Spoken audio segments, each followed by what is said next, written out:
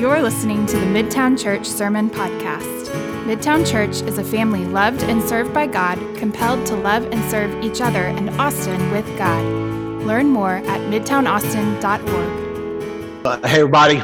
If I haven't had a chance to meet you yet, my name is Jake, and lead pastor here. So glad that you are joining us. I want you to know, really, and kind of everyone just to be reminded that our Sunday morning gatherings, the purpose of them is because we want to be reminded of who God is and what He's done for us, so that we will be moved to praise Him and love Him by loving others with Him. And so that's certainly what we hope your experience is with us today, that you're reminded of who He is and what He's done for you, and it moves you, compels you to love Him and love others. So we're going to be in our Psalms of Summer series. We're going to be in Psalm 32 today. Before we get in there, let me just give you a little context, because Psalm 32 is one of the seven penitential psalms, or also known as the Psalms of Confession. And given that this is a psalm of confession, I'll kick off our time of the message by a little self-deprecating confession for you, just for basically for your entertainment, and so you can have stuff to mock me with later. But when I was in sixth grade, which is really wild because my boys are entering sixth grade this year, and it's like, man, I can't believe how cool I thought I was when I was going into sixth grade. But when I was in sixth grade, I had this big crush on this girl named Lauren, and but the problem was that my parents had told me I was not allowed to ask Lauren to be my girlfriend. And the reason I was not allowed to ask Lauren to be my girlfriend in sixth grade was because earlier that year at a school dance, and parents, you might want to earmuff your kids for this, a school dance, I had gotten caught dancing with my hand on her butt. And the chaperones of the dance were friends of my parents. And so they told my parents what they saw, and I got in a lot of trouble for that. And one of the consequences was I wasn't allowed to actually ask Lauren to be my girlfriend. But she was the cutest girl in school, and she was the most popular girl in school, and I knew she liked me. So I asked her out, and she said yes. And then I tried to figure out, how can I cover this up and keep this from my parents? And so my next door neighbor was a girl named Carrie, and she was in my grade too, in sixth grade. And so I would go to Carrie's house and use Carrie's phone to call Lauren, because, students, cell phones actually didn't exist yet when I was in sixth grade. And so I had to use a phone with a cord. And so I would use Carrie's phone to call my girlfriend, Lauren. But then one day, Carrie was outside and she just starts talking with my mom, and she mentions, "Hey, Miss Kathy, everybody just thinks Jake and Lauren are the cutest couple in school." And my mom hears this, and she just kind of plays it cool and just kind of starts coaxing a little bit more information out of Carrie, finds out how long we've been together and all this kind of stuff. And then she calls my dad. And my dad was not happy. But he had a meeting that night at work, and so he wasn't going to be able to get home. So he tells my mom, "Hey, don't say anything to Jake. I'll wake him up when I get home, and we'll talk to him."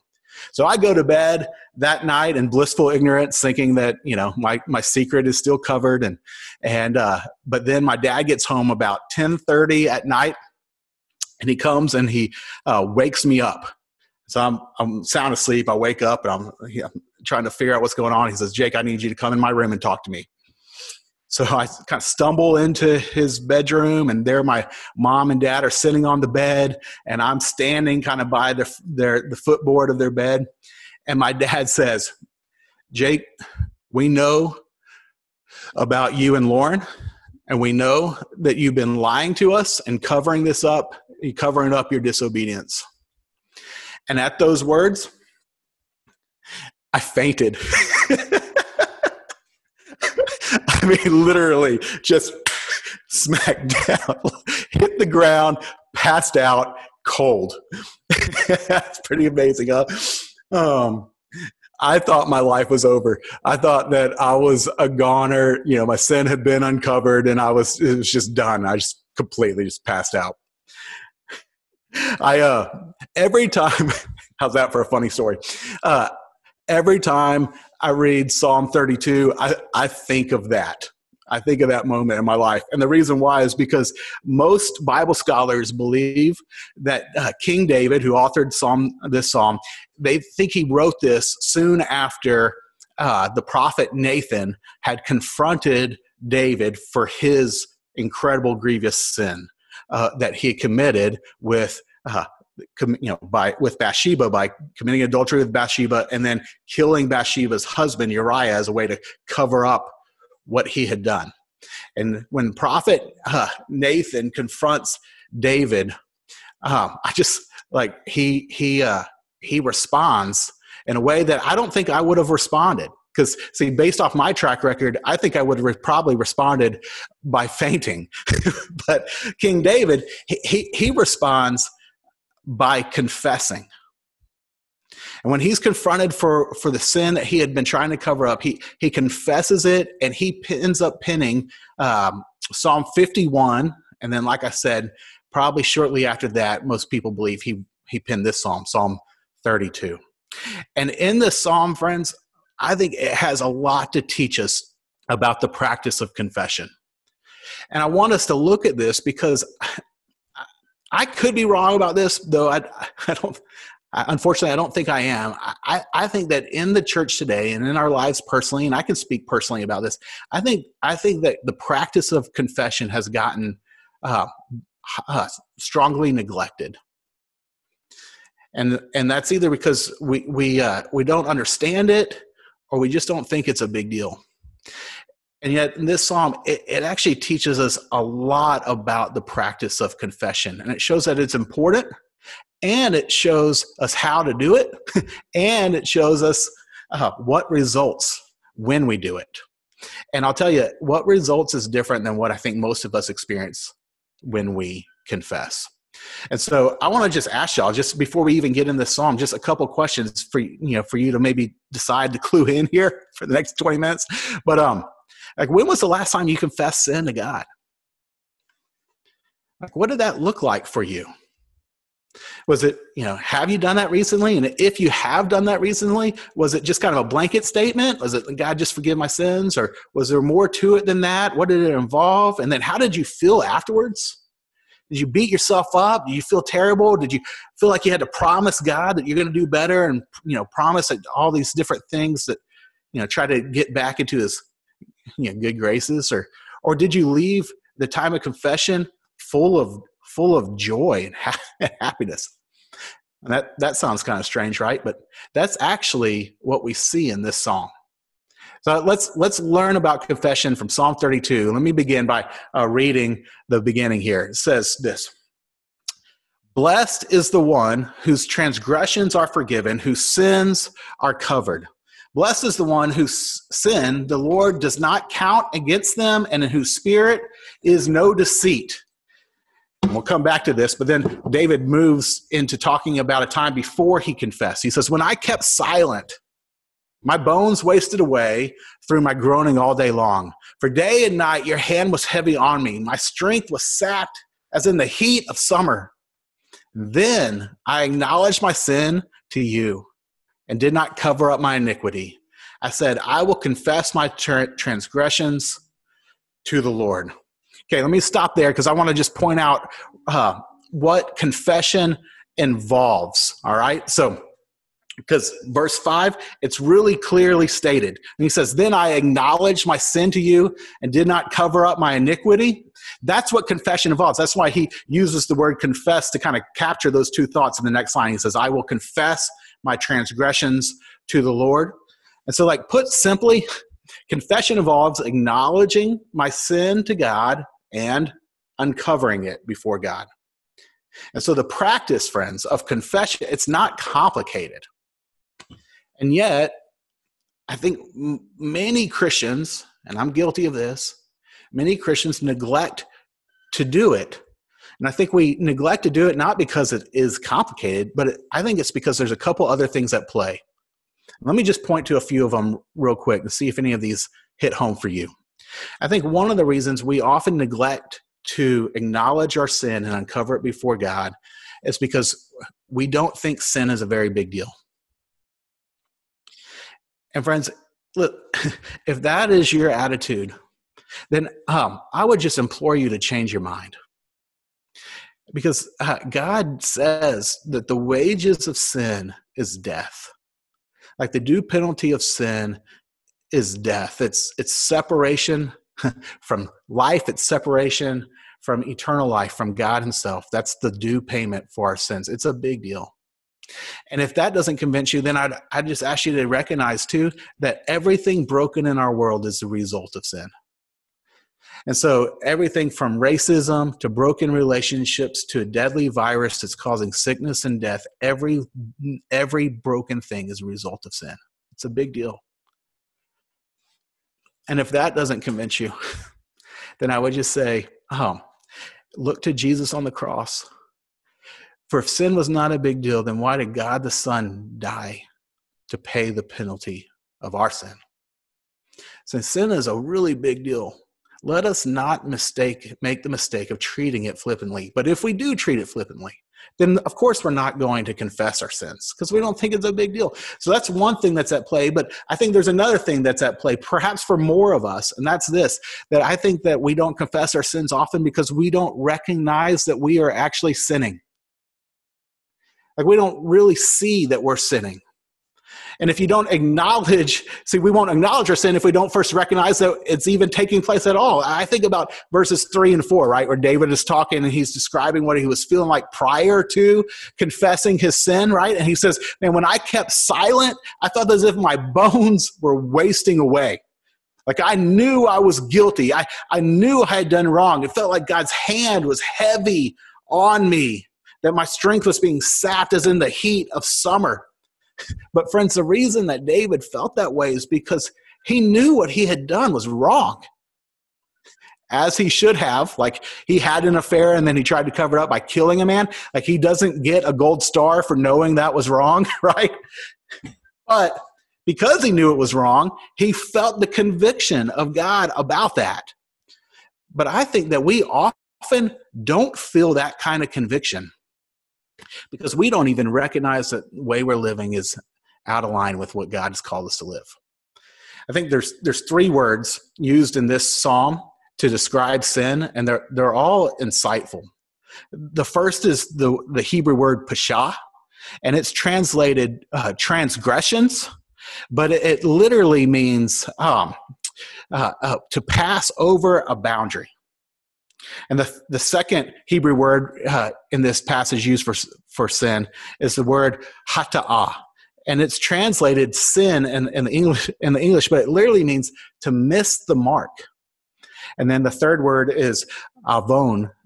And it's translated iniquity in this psalm, but it literally means to turn from the proper course.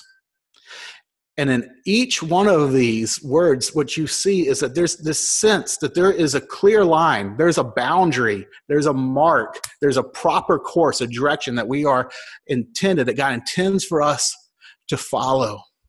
But if we don't know where the boundary lines are drawn, or what the mark is, or what the proper course that we should be on, then again, we're not going to confess our sin. We're not going to even be able to acknowledge when it happens. And I'll tell you, friends, this point right here, it's really weighed heavily on me this week. Because here's what I see in my own life, and if I'm honest, what I see even in our church at large, I see that we have clarity on where God has lovingly set his boundaries in certain areas. But I also see that there's other areas where we pass over God's boundaries and we don't even seem to know it. And as a result, we don't feel like we're wasting away or that our strength is sapped because we're sinning. For we won't confess sins that we don't acknowledge as sin, and we won't know what is a sin without knowing what God has said. And friends, we won't know what God has said unless we open up our Bibles. See, in God's word, he's revealed to us who he is and what he has done for us. And he's also revealed who we are and how he wants us to live. And what he says is for his glory, and it's for our flourishing and the good of all of society. But we won't know when we're missing the mark or we're outside of the boundaries or we veered off course if we don't let him instruct us and counsel us through his word. Like, friends, when was the last time you opened up your Bible and you're reading, let's say it's Matthew 28, and you're reading it and you see, okay, Jesus says, all authority has been given to me. And here's what I'm going to tell you to do. Make disciples, baptizing people in the name of the Father, Son, and Holy Spirit, teach them to obey all I've commanded. And you read that and you think, oh my goodness, this is what Jesus has called me to do, to make disciples. I'm not doing that. See, this is the direction that he has sent me on. This is the course. I've veered off course. And that comes home to you. And you confess that. Or you think about reading Ephesians chapter 5 that says, but among you there must not even be a hint of sexual immorality or any kind of impurity or of greed, because these are improper for God's holy people. Nor should there be obscenity or foolish talk or coarse joking, which are out of place, but rather thanksgiving. Friends, you read that and you think, oh my goodness, foolish talk, coarse joking. I didn't think that was a big deal, but this is saying this is actually out of bounds. This misses the mark. I think greed. I mean, when was the last time any of us confessed greed? And yet, how often does every dollar that comes into our home just get spent on us? Guys, are we reading our Bibles and are we seeing what God lays the boundaries out? And we say, man, I got to confess. Think about 2 weeks ago, Micah 6:8. What's God require of us? To do justice, to love mercy, to walk humbly with the Lord, and think, man, I'm not doing justice. I'm not actively caring for the vulnerable or the oppressed or the marginalized. I'm outside of God's boundaries here. I'm missing the mark. And conviction comes over you and you acknowledge your sin.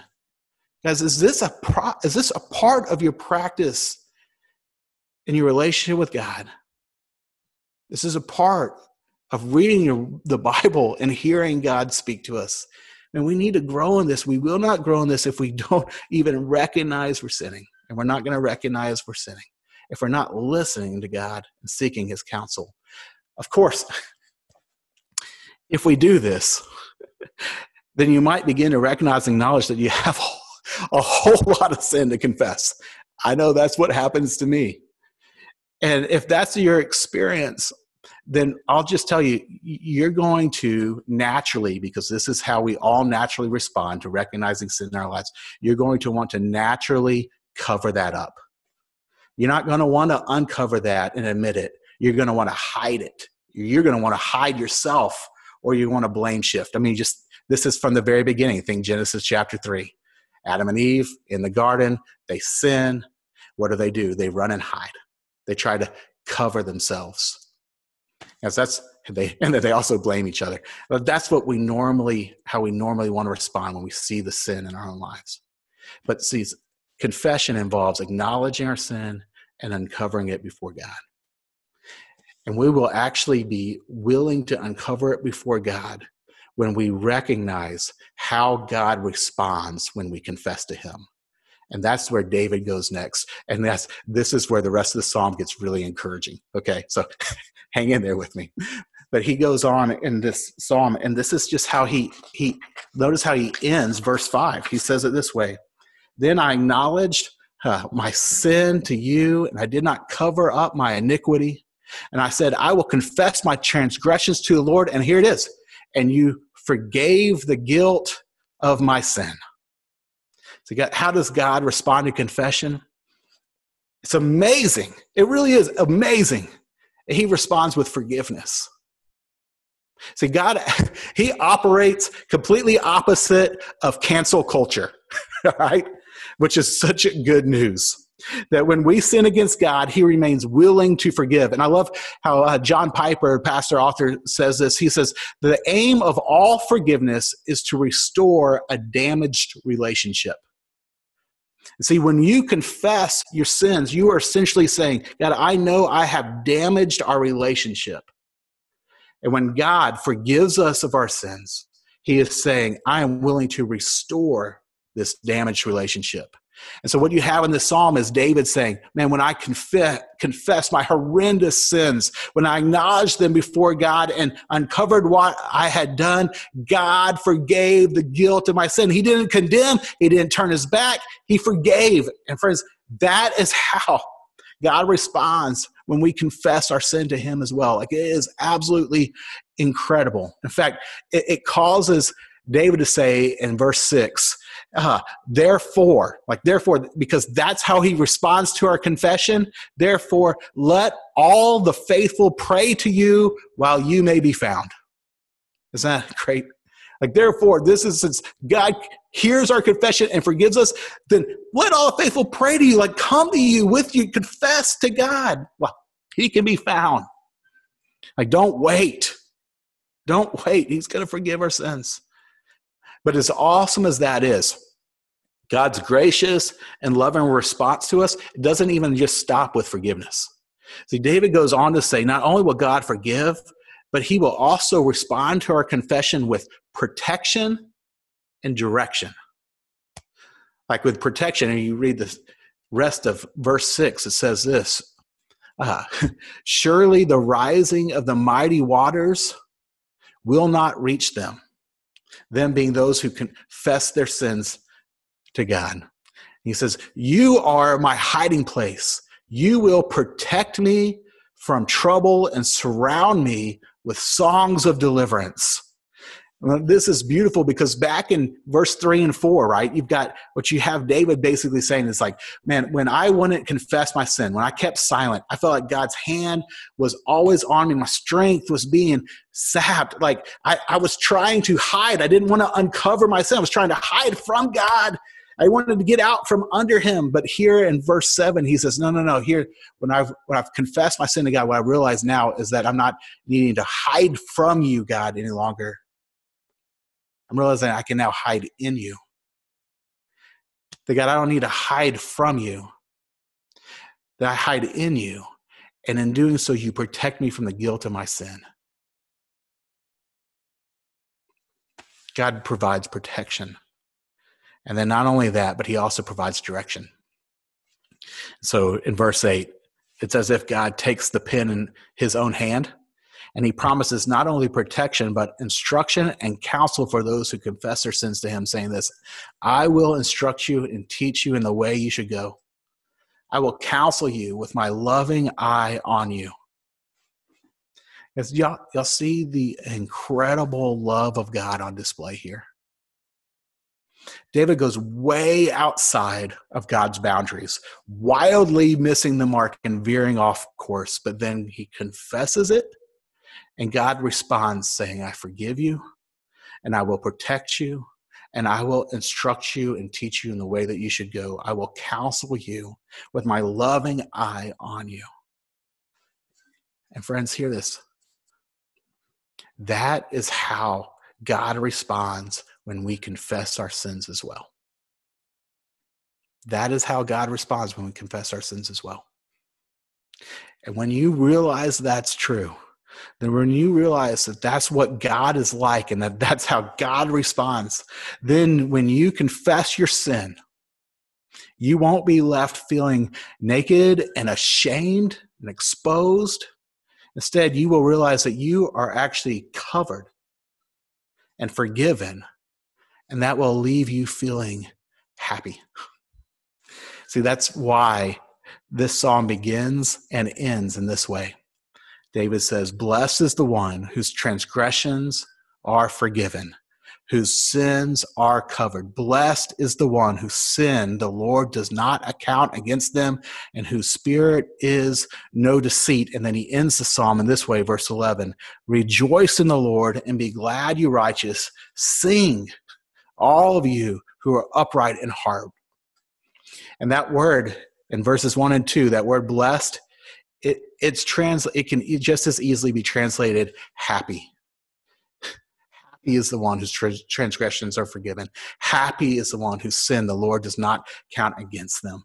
And of course that person is happy, right? Because there is a special kind of happiness that is experienced when you've done something wrong and you know you deserve a punishment, and instead you're forgiven. And what you've done is not counted against you. And of course, friends, listen, the more severe the punishment you know you deserved and didn't get, the greater your joy. I've got another story that reminds me of that point. I think about it often. And I'm gonna try to tell it really quickly. So you're gonna want to hear this story in more detail at another time. But there was a time where not too long ago, I had a friend that is homeless, and he asked me for help to move some furniture, or actually pick up some furniture from a house in our neighborhood that was selling it. And he was going to grab this furniture and sell it at a resale shop. And he needed my help to get it, and I had a truck, and so he was asking me to use it, and so I told him I'm happy to help him, and I decided to make a day out of it and load up the whole family in my truck and go help my friend get this furniture. So we went to this guy's house that they were moving, and they were just trying to get rid of some stuff, and we went in and stopped there, but no one was home. And so I asked my friend, like, hey, are you sure? Like, tell me exactly what they said. They told you could have this furniture? And he's like, oh yeah, they're just trying to get rid of it. They're trying to move out, and it's ours. There's stuff in the garage, and there's stuff in a shed in the back. And I was like, okay. So we walk into this open garage, and we grab these patio chairs. It's the only thing that was in the garage is these patio chairs, and put them in the back of my truck. And then we go into the back of the yard, and there's a shed, and sure enough opens up, and he said there was a coffee table in there, and it was just one coffee table in the whole shed. I was like, okay, I guess they left